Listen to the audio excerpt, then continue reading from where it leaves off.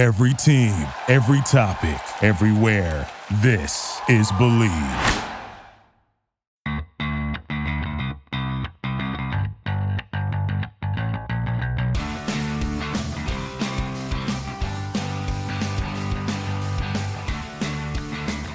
Welcome back to another edition of Revolution Recap. This week coming after the Revolution's 1-0 victory over first place before the game, Sporting Kansas City, as Teal Bunbury scored a controversial goal in the 44th minute, and the Revolution held on and kept Kansas City relatively quiet throughout the game to hold on to a 1-0 win and get all 3 points in this game at Gillette Stadium. So, big win for the Revolution over a difficult opponent.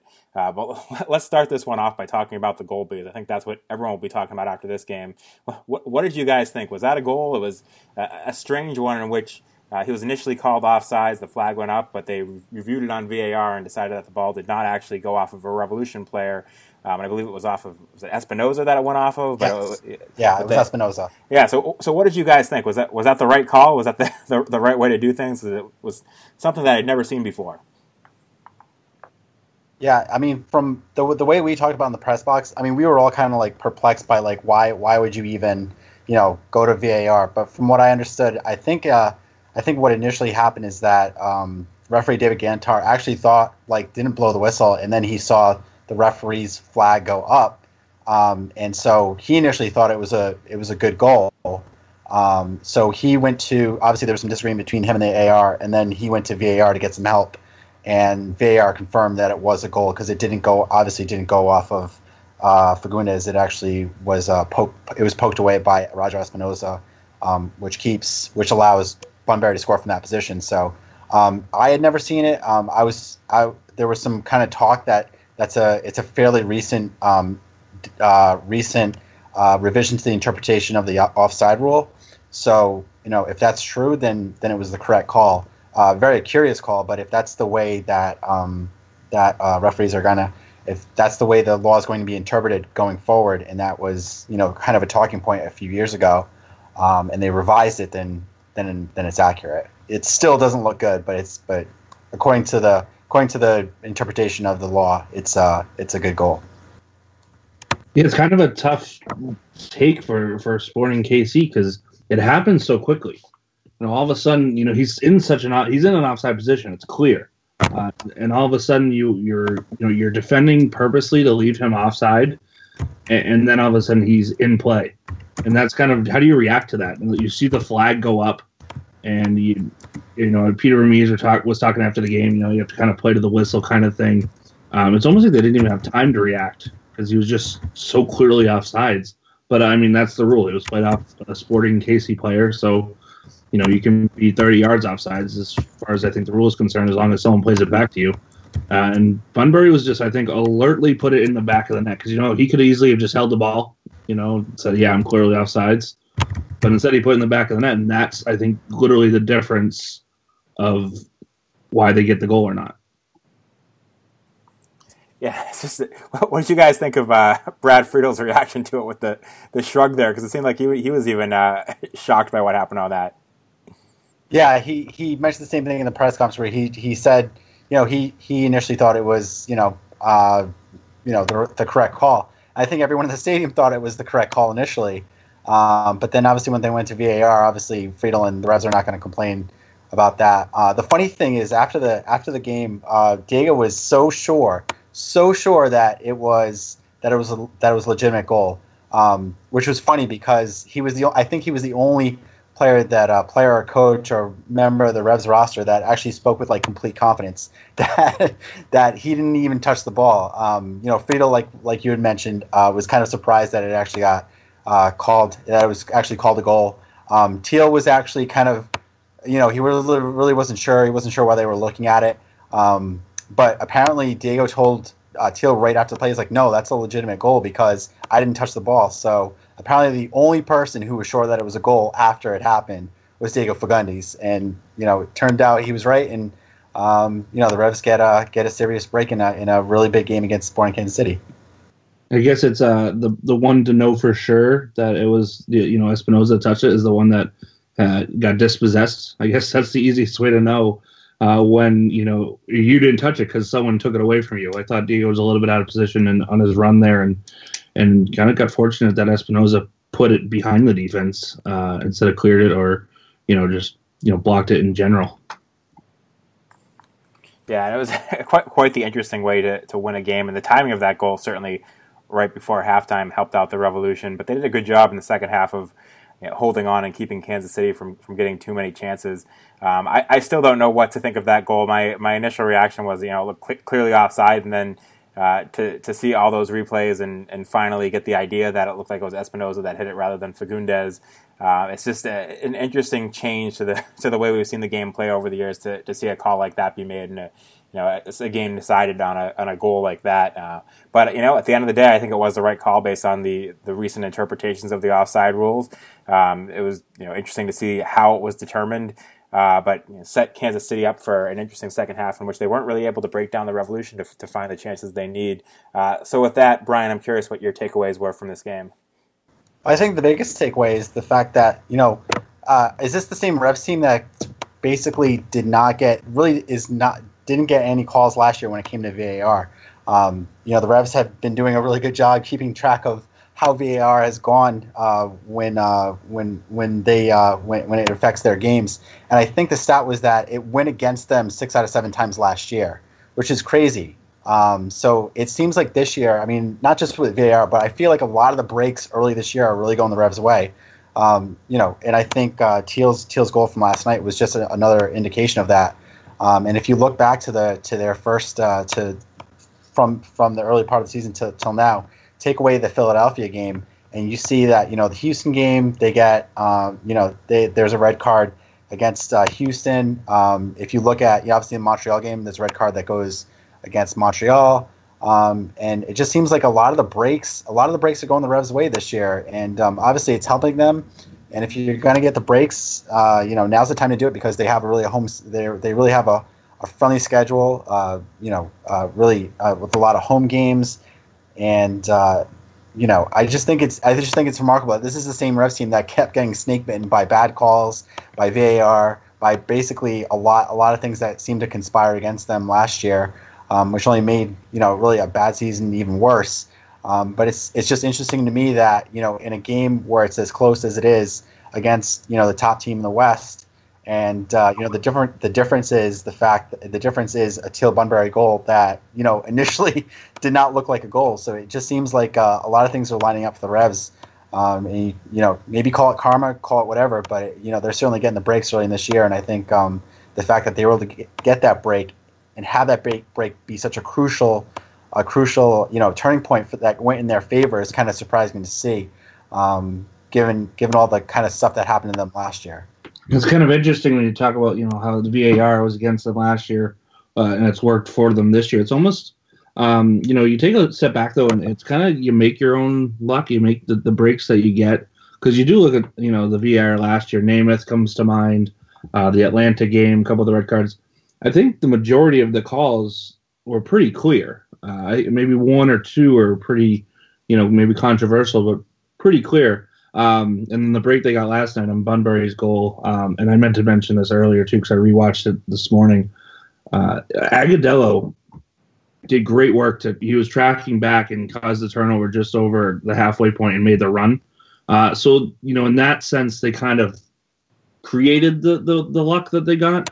So Bunbury in the right spot at the right time, but I do think Agudelo should get a little bit of love just for creating the opportunity to begin with. Yeah, and I think Agudelo has been really good these past 2 games. Now that he's put back into the starting lineup and playing out there on the right with Scott Caldwell moved to the bench. I think he deserves a lot of credit for his play these past 2 games and helping to add to an offense that struggled a lot a couple weeks ago against Dallas. So he's been a guy that's needed to have good performances during more playing time, and I think he's done that. But that's a good shout out to the performance from Agudelo and Caicedo too. When we're talking about that change has been huge. But I agree. You make your own luck in situations like this. They were complaining a lot about VAR last year. There were a lot of red cards that went against them because of VAR last year. In my mind, the vast majority of those were deserved. With like Ryan said, maybe one of them being a bit controversial. But you can complain about it all day. But when they're getting the calls right, you can only complain so much. But it's been a different story this year. The red cards, whether from VAR or not, have gone in the Revs' favor for the most part, other than the season opener. And certainly this call was a huge one for them. But just one play can decide a game, and VAR in this one decided the game in favor of the Revs with how this game played out, and the lack of chances overall. Ryan, what was your takeaway from this one? Just one final quick point about that is it seemed like last year and maybe the season before that too, a lot of blaming the refs out of the Revolution. That does not seem to be the case this year. Obviously, it helps when you're getting calls for you, but again, it's more of make the calls go your way instead of letting the calls go against you. That's just, maybe a change of what it may be, but seems to be the attitude more this year anyways. My biggest takeaway, I'm looking at the midfield, and, I watched from the stands on Saturday, and I just felt like Fagundes was a little bit lost in that number 10 role. He's such a talented player, and I just think he's better suited for a wing, and I know there's not many spots with Pania and Agudelo, and you got Rowe coming back in the mix, who's probably more central anyways. He just seemed like a lot of running around. It just seemed like he was chasing. He had a couple of series with Pania, and it was almost the same play twice. He just made a darting run into the box, and Pania was going to lay it off to him where he had some space atop the area. He had a good run in that late in the second half, about halfway through maybe, and he got into the area and just kind of dinked the ball to the back post. It didn't seem like there was much purpose to it. He's just too talented, I think, to be running around chasing, and it just doesn't seem to be clicking. And he's too talented, like I said, just to be in that situation where I think, Sean, you mentioned it, before we started recording, I think he had the least touches of all starters. That to me, he needs to just be more involved in that attack. Even if your strengths are going through the wings, I think he needs to be able to check in, kind of a Caldwell type, and even change fields if you need to be. But for me, that was just, to me, he just looked a little bit lost in the rotation last night. Yeah, and just to add to that, he only had 42 touches, albeit he was subbed off with 8 minutes to go, but that was the least of any Revolution starter. Additionally, only attempted 29 passes, which was second least of any Revolution. Well, third least if you include Agudelo, who was subbed out even earlier, of any Revolution starter, with only Gabriel Somi with 27 with less. So for your number 10, certainly you want to see him more involved, especially in a game that up until halftime was tied, so you'd expect him to see more of the ball. But there's a lot of bypassing of the midfield by Kansas City in this game, and the Revolution forced out of them. And I think to some extent there was a little bit of bypassing of the midfield by the Revolution with some more long balls in this one. So I agree with you that it was not Fagundes' best game. We've seen him have games where he's been very influential. This wasn't one of them, but it, also good that the Revolution found a way to win despite that. Yeah, I think that's really the biggest key is that they found a way to win. All too many times in the last couple of years, it almost seemed like they found ways to lose. And kind of going back to the whole red cards, like VAR. You're right. I think Ryan made a great point. You kind of make your own luck. Like those a lot of those calls from last year, they were correct. They were correct.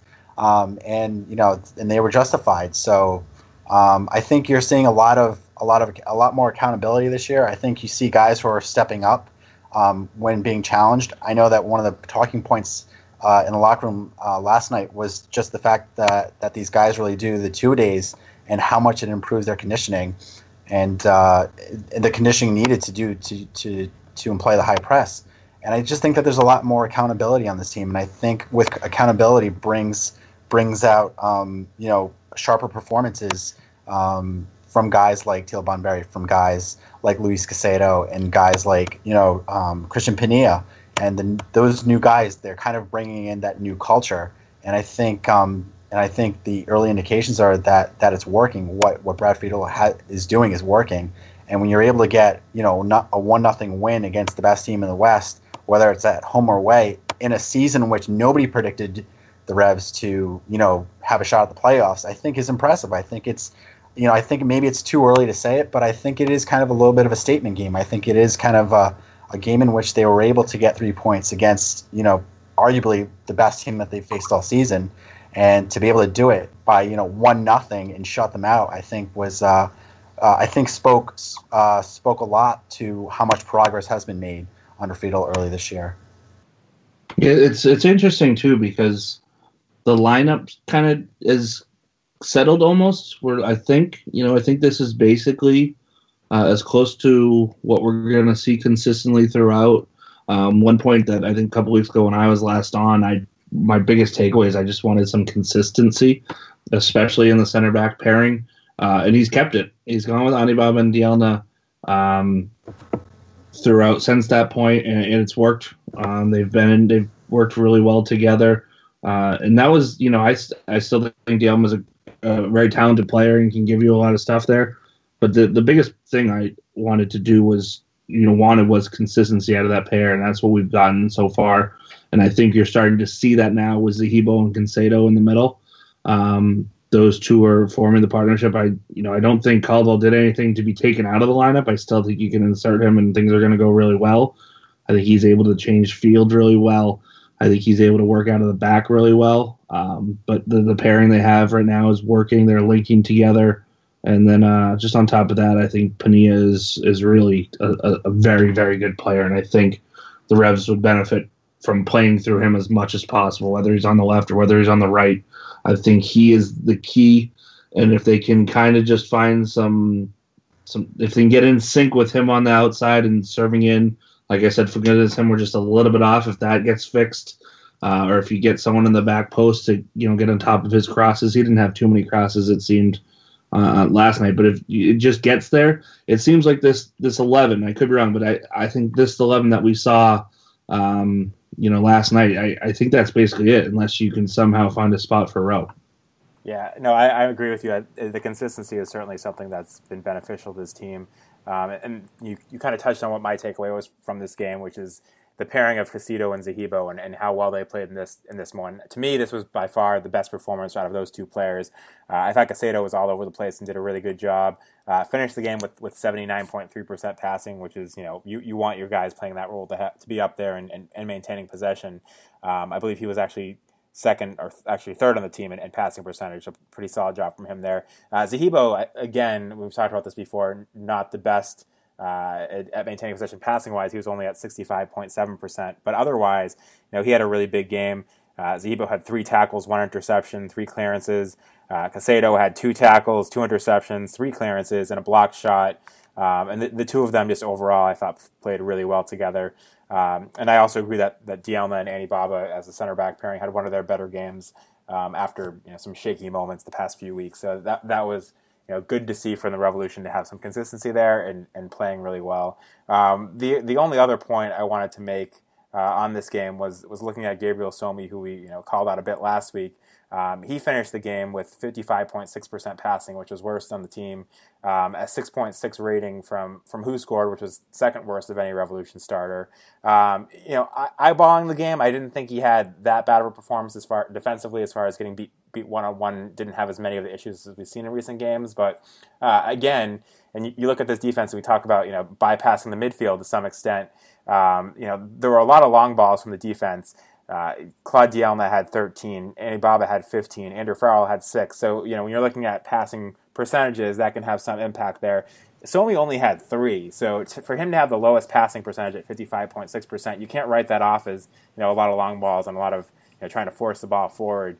You really want to get more out of your fullback and a better job of keeping possession than that.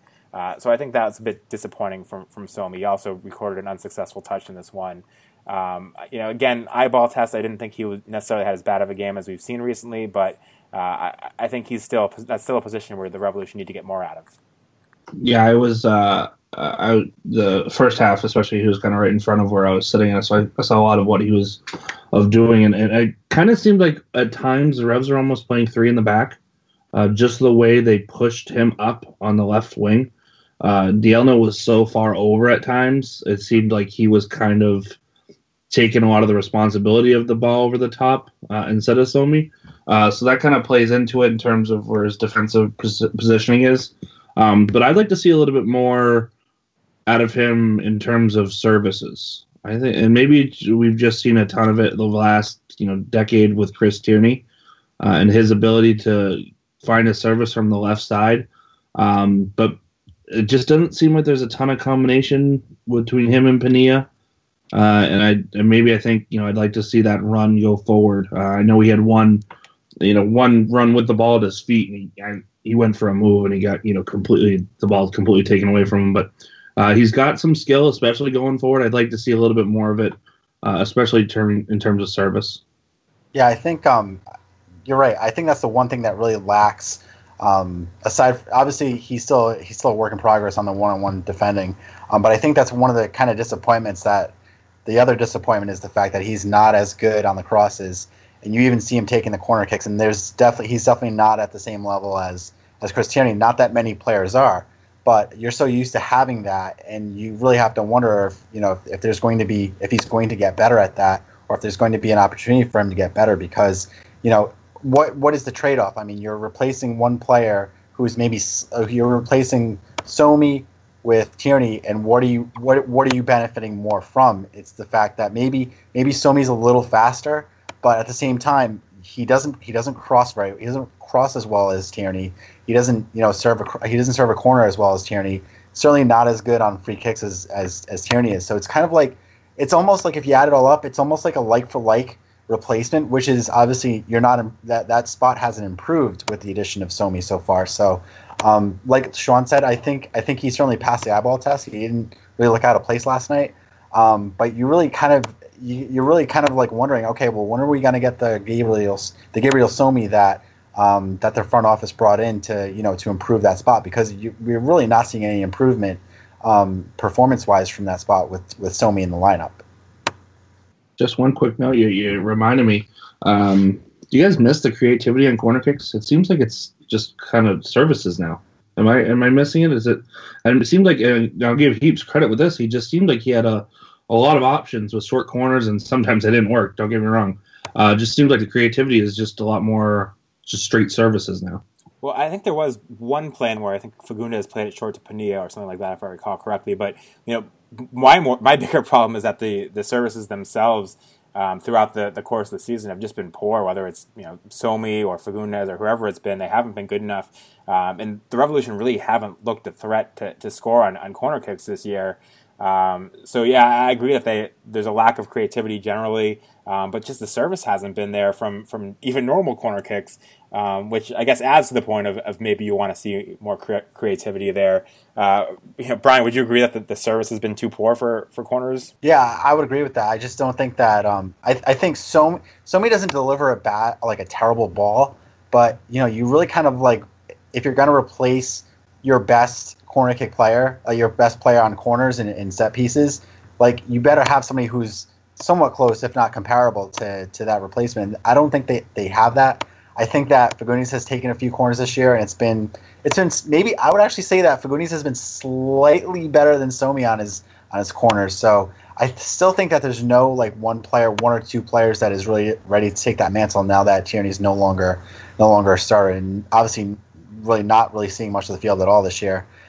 So I think that's certainly one area of improvement. And I think, like Ryan was saying, I think one way to improve it is to have a little more variation, to be a little more creative on those corners. I think if I recall correctly, I think the short corner that you were talking about, Sean, might have been the Montreal game, where I think Diego played it short to Pania, and then they crossed it in, which was, I think, led to a legitimate chance. But I think if you're not going to get the same service, or if you're not going to get consistent service from those corners, then I think you do have to change it up a little bit. And I think I think it might be worthwhile for the coaching staff to kind of look at it that way and say, hey, we're not really getting as much as clearly we're not getting as much as we would be getting from Chris Tierney. So how can we improve that? And I think the best way to do it is to add that creativity. Because certainly it's not helping them at this point. Yeah, both Chris Tierney and Lee Nguyen not being on the field gives them, and not that I think Lee Nguyen was necessarily the best corner kick taker in the world either, but not having either of those two options on corners and free kicks leaves the Revs in an interesting position. And certainly we talked a few weeks ago about Dielma on free kicks anyways, but I don't think he's an option to take corner kicks as your center back and as a guy you want to have in the box trying to win those headers. But yeah, I know the set piece service just has been lacking. It's a great point from Ryan, and certainly in this game as well. In the corner kicks, the quality just wasn't good enough. And the Revolution had 8 corners in this game, so it's an opportunity to get something done. One other stat, and I've called this one out online, is that the Revolution in every game this season have been absolutely crushed in duels, and this one they lost out in the duels by 23. Is that something that either of you think should be concerning at all? It's like opposite day, isn't it?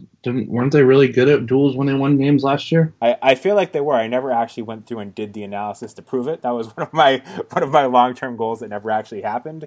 But every game this season, they've been absolutely destroyed, and it doesn't seem to have mattered. Yeah, I think it's just a matter of like where those duels are taking place. I mean, if you're talking, obviously a duel in your in your defensive third, winning those are more important than winning the duels like up near your own goal. But I just think it's just a matter of where are those duels taking place. I guess if you want to dissect it even further, are they losing battles in areas that aren't that critical, or are they losing battles where they're getting burned, or where they're in a position to get burned? So I guess at this point, you obviously want to be better at it. You want to win the ball. You want to win those balls anyways. But it certainly didn't hurt them last night. And I guess if you ask Friedel if he'd rather win the duels battle or the score battle, I guess you take the score battle every day. But certainly, I think it is an interesting stat in the sense that I think we're all in agreement that there's still plenty of room for improvement. I mean, the early results have been encouraging, but I think kind of speaks to the fact that there's still lots of improvements that can be made to this team, and that's obviously one area they can do it. Yeah, and with that, let's get to some of the questions we got from our listeners this week. Ryan, do you want to take us through some of those? Yeah, so of course, if you guys are listening, you want to ask us some questions that we will answer, you can hit us up on Twitter at Revolution Recap, and you can shoot us a question anytime during the week, and we'll send out reminders too for you guys to send in some questions. We'll start off with kind of one for down the line. We're about, I think, close to a quarter of the way through the season now, so I guess it's sneaking up on us here. But at Sethman31, a big fan of the show, wants to know: will the Revs make the playoffs? And if so, who do you think will finish below them? This is a difficult one. Still early on in the year. I think the Revolution's early play has been encouraging, as Brian was just saying. With that said, I think you look at the standings right now. Toronto FC at the bottom. That's not going to last. There's plenty of reasons why they're there. They haven't been playing their best 11 given the Champions League, and they've only played 6 games. So right away, Atlanta United, Toronto FC, New York City FC, and the New York Red Bulls, all of those teams to me look on paper as teams that will be finished ahead of the Revolution. So I have those as 1 through 4. Orlando City is off to a really great start. They were a team that struck me as, under Jason Kreis, once things get figured out, they would do well. And I think there's still a lot of talent on that team, and I think they benefited from no longer relying on Kaká, who's a great player, but they weren't able to count on him with all the injuries that he had. And moving on from him has allowed them to kind of to change things up, and they've been doing really well. I'd place them ahead of the Revolution. There's 5 teams there, and then I think there is certainly every chance that the Revolution finish 6th. I don't think that's something to get too excited about, the possibility of taking the last playoff spot, but I do think this is a team that is just as good, if not better, than every other team after those 5 I just talked about. And with that said, I think Columbus is punching above their weight, and I am not that impressed with the roster that they have, and I think the performances that they put on have been impressive, but I just think that that's a team that's due for a slide, and we've seen a bit of a slide from them recently. So I do think the Revolution, are very capable of getting 6th. If I was to, rank things right now and project forward, I would have the Revolution in that 6th seed. But again, I think they're still a ways away from being in the conversation for one of the top teams in the East and for being an actual contender for the Cup. Yeah, I would basically echo a lot of what you were saying, Sean, as far as who finishes above the Revs. I think Atlanta United, New York City FC. The Red Bulls, I think, will be above them, and obviously Toronto will obviously round into form, and they'll get back to where they belong now that Champions League is over. But that said, I will say that if you had asked me this question last week, I still would have had the Revs outside the top 6. But after beating Sporting KC last night, I will say that I think that they are more deserving. I'm more convinced that they can make that 6th spot based on last night's game. I do think that it probably goes. Who do I have above them? I do think right now. I do think that my dark horse is probably the Fire. I just think that there's still an incomplete. I think that there are one or two roster moves away, which I think those roster moves will be made from being, in that top 6 conversation. I'm not really sure if Columbus Crew can stay in the top 6. I think it's kind of a little bit been misleading. Like you had said, Sean, like I'm not so sure that their roster can continue to stay above the red line. But I will say that the Revs, I do have the Revs at 6 right now. I see them making the playoffs based on last night's game, and I know that's a lot to invest just from one game early in the season at home, due to a fluke goal, if you want to call it. But nevertheless, they found a way to win, and I think that they will get that. I think that they will get that 6th spot, and obviously, and I've said it every week on the show, is it's going to be really interesting to see how that second half of the season plays out, because it is a really tough schedule for the Revs. So at least they're getting points where there are points to be had, where their points are easier to come by, and you do have to give them credit for that, because they certainly didn't do that last year.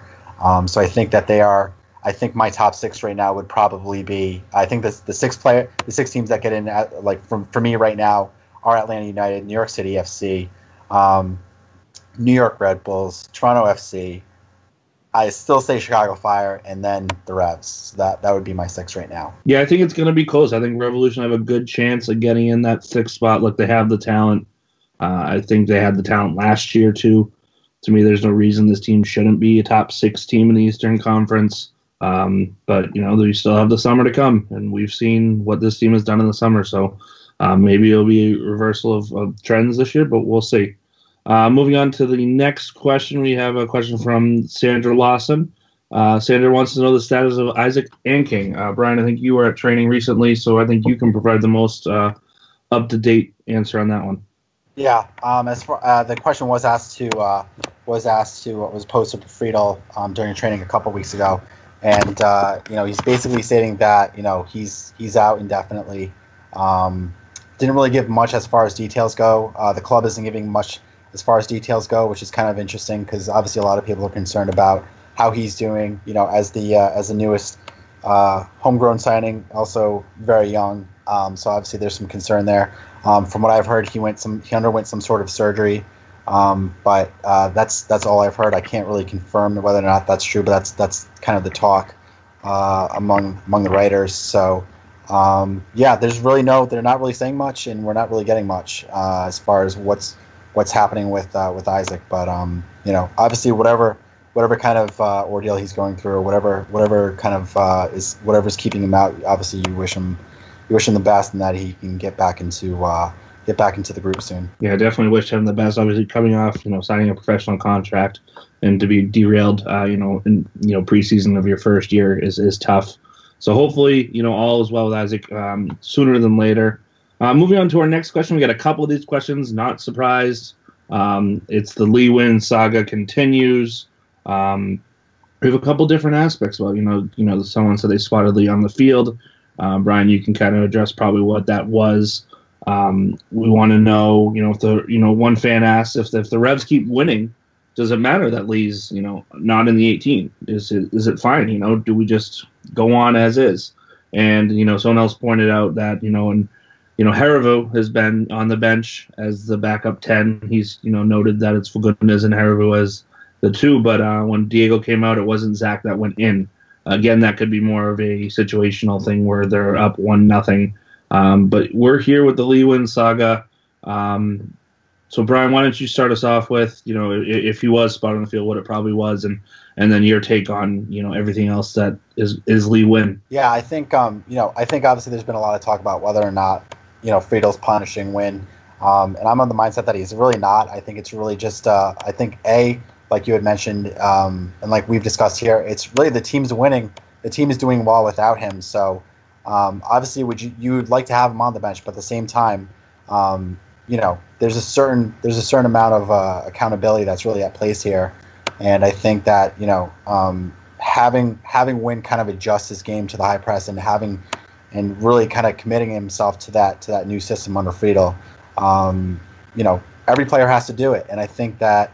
If what Friedel is saying is true, is that he needs that commitment from the players, then you have to read into that as being that Zachary Harivu is more committed to what Friedel's trying to implement than Lee Nguyen. for better or worse. And fortunately for Friedel, the team's winning, so the scrutiny isn't as great as it would be if the team's record was 1-5-3 or something. So obviously the fact that they're winning and the fact that they're in third place right now is kind of lessening that scrutiny somewhat. I didn't see him on the field yesterday before the game. I didn't see him in the locker room afterward. Obviously he's still part of the team. Whether he's on the 18 or not, he's still a part of the team. He's not being excluded from any kind of any kind of activities that somebody who doesn't make the 18 isn't going to be a part of. I know that the first team scrimmaged the U19s today. If my Instagram, if their Instagram posts are accurate, so I would think that he was probably a part of that group that got some extended action against the U19. So I think the fact that they did not put him on the 18 at Columbus last week, and obviously they didn't put him in the 18 versus Sporting Kansas City last night. Two tough matchups. I think pretty much says that there's really not going to be any situation that calls for Lee Nguyen to be on the 18 unless he makes some significant or some progress in training in terms of impressing Friedel on the training ground. Yeah, and the one thing I would add is, and I've had a couple of conversations with people on Twitter about the Lee Nguyen situation, and in particular about the bench situation. And a few weeks ago you had a different story when Scott Caldwell was in the starting 11. You didn't really have a guy, especially with Kellen Rowe out, who were something to happen to Zahibo or Caldwell. You could directly swap in and take those roles. Yes, you could move around Caldwell and fix it that way, but you didn't have that. Now, in this game, and that was logic for why Hervu would be in over Lee Nguyen. And to me, that's still a little bit of a ignoring the controversy and ignoring the commitment and everything Brian just said. If everything like that hadn't happened, that would still be a bit of a stretch for me. But you didn't even have that in this situation. When now that Scott Caldwell is on the bench with Agudelo starting, you have the guy that can step in for Zahibo, that can step in for Caicedo, so you are just looking for the guy that could step in for Fagundes where you need to change there.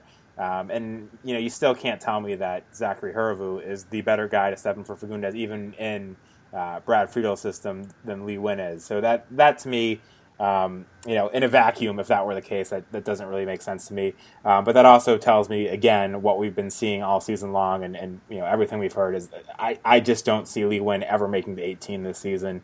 We've had people say several times now that this is the week. If it doesn't happen this week, it's never going to happen.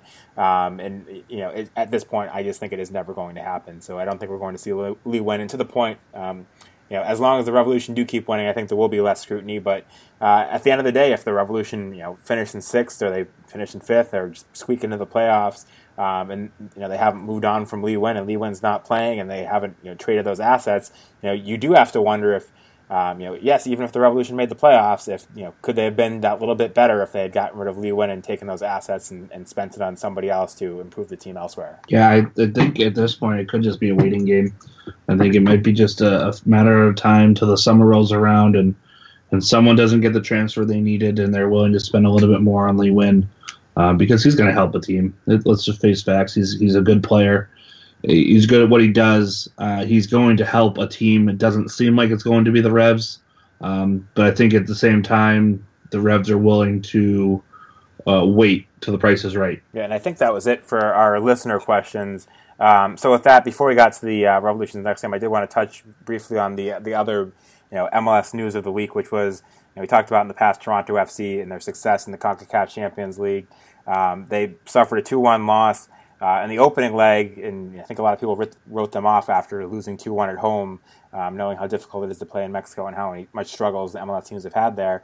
But it was very impressive to see them go this past week into Chivas de Guadalajara and come away with a 2-1 victory, only to end up losing the overall championship on penalty kicks in heartbreaking fashion yet again, as another MLS team came so close, but the drought of this version of the CONCACAF Champions League, in which no MLS team has ever won, the current version of the CONCACAF Champions League continues. I don't know about you guys. I was excited to watch that game, but it was heartbreaking to see once again another MLS team come just short, because I still have those dreams of seeing an MLS team in the Club World Cup someday. How far away do you think this league is from ever finally winning this thing? I'll say, based on how I think the teams that have made it there in the last, I think if you look at the Toronto FC team that made it, I think that they had obviously the closest shot, but they had the most deserved shot at winning it. So I think we're getting close. I say it would probably, if I had to think about it, I would say probably it'll happen within 5 years. Because they really did come close. I mean, obviously it was heartbreaking to see them lose on penalties, but the fact that they really that they forced it to go to penalties was pretty impressive. I mean, you just have to wonder what if they just played better at Toronto in the first leg. They could have set themselves for just winning it outright without having to go to penalties. So that was encouraging. It was encouraging to see an MLS team go down to Mexico and get a win, and basically take it to penalties, which I don't think anyone thought that game was going to go to penalties. It's really not me. I was one of those people who definitely has his hands raised for thinking that game was over before it started. So nonetheless, an exciting game. Had Marky Delgado just finished at the far post, in the 89th minute, maybe we'd be talking about this game differently. But yeah, I don't think the league is far away. I think we'll see an MLS team win the tournament within the next 5 years. Yeah, I think that's exactly the window I was going to say, within 5 years. And 2 points here, you could argue that the Red Bulls should have been on the final. I think they had a good chance of getting there, and then it would have been all MLS, and there you go. There's the winner. And 2, got to make your penalties. Man, the easiest way to win penalties is to score. You got to put it on frame. Simple as that. Give yourself a chance. It's heartbreaking. 1 off the bar and 1 into Mars or into the moon from Michael Bradley. But yeah, they give them all the credit in the world. I think everyone wrote them off after going down, and then not even just going down, but going down 1-0 in that game on the road, and they were able to battle back. And maybe should have had a couple more chances, maybe a call or two where Giovinco gets beat up pretty hard. Should have gone their way, but yeah, I'm with Brian. I say within 5 years, MLS teams are just getting better and better, especially the top teams. So I think you'll see it. These top teams are just going to get, like I said, within 5 years seems to be a good window. Yeah, if we can get teams like Atlanta United, New York City FC, and if Toronto can work their way back up the standings and make it into the Champions League next year, I think that's going to be really fun to watch. To me, Toronto was by far and away the best MLS team in this past year's edition, and the best MLS team that we've ever seen in this tournament. So that was great. But I think you have 2 other teams in Atlanta and New York City FC that we talked about earlier that I think could do phenomenal things in the Champions League as well. So hopefully next year they'll begin it. Toronto will find a way back and do it, and we'll have 3 or 4 or 5 really great MLS teams, given how the Canadian qualifying works, in it next year, and that will be exciting to watch. But with that, let's talk about the Revolution's upcoming game and a bit of a preview for that one. The Revolution are traveling on the road to face the Montreal Impact on Saturday, a 1 p.m.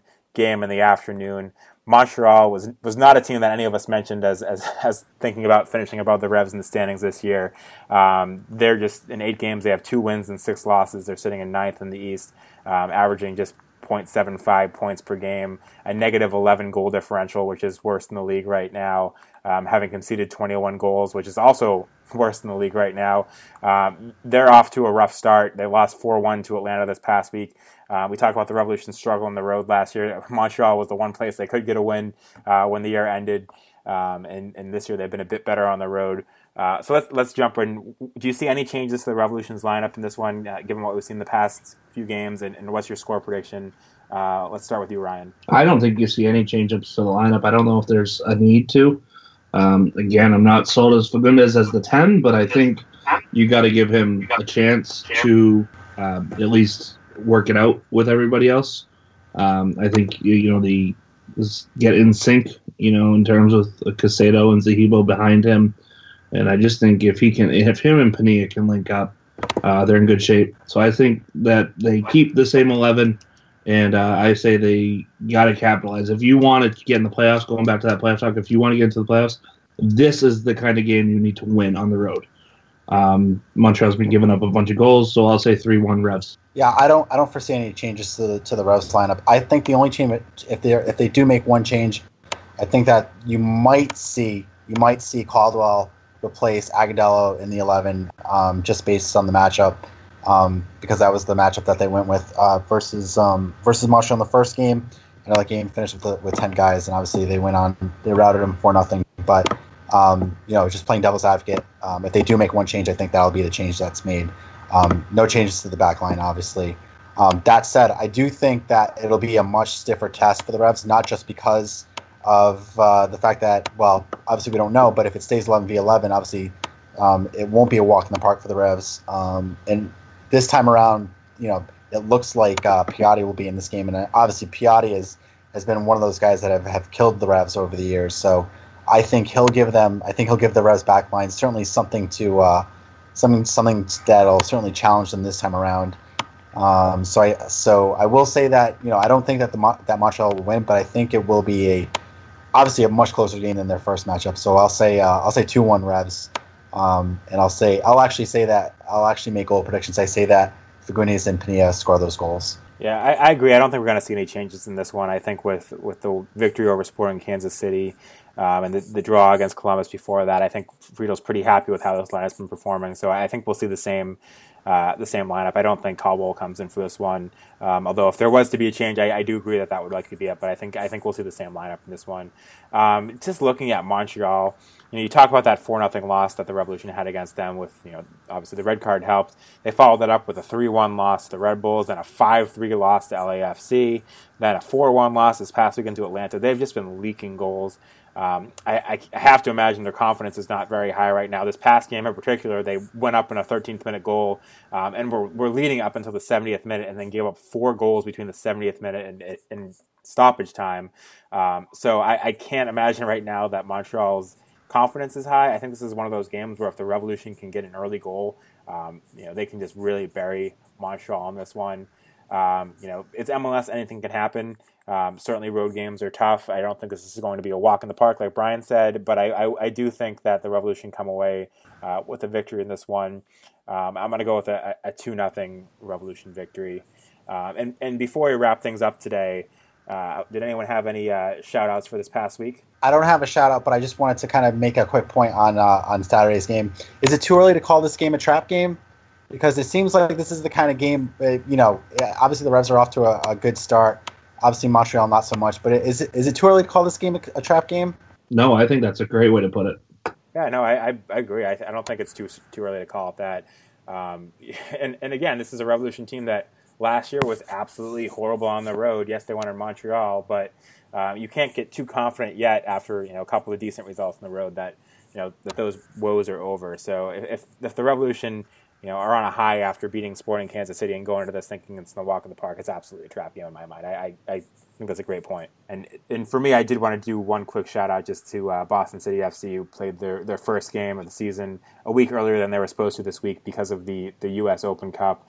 They got crushed 4-0 by the New York Cosmos, which we should note, as we mentioned last week, that the Cosmos B team is essentially their A team this year.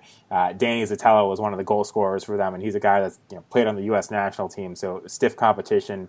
But I think actually the MPSL and the conference that Boston City FC is in is going to be a difficult one this year. But good to see their season get started off. Yeah, I'll just do one final quick shout. I mentioned I was in the stands for this one.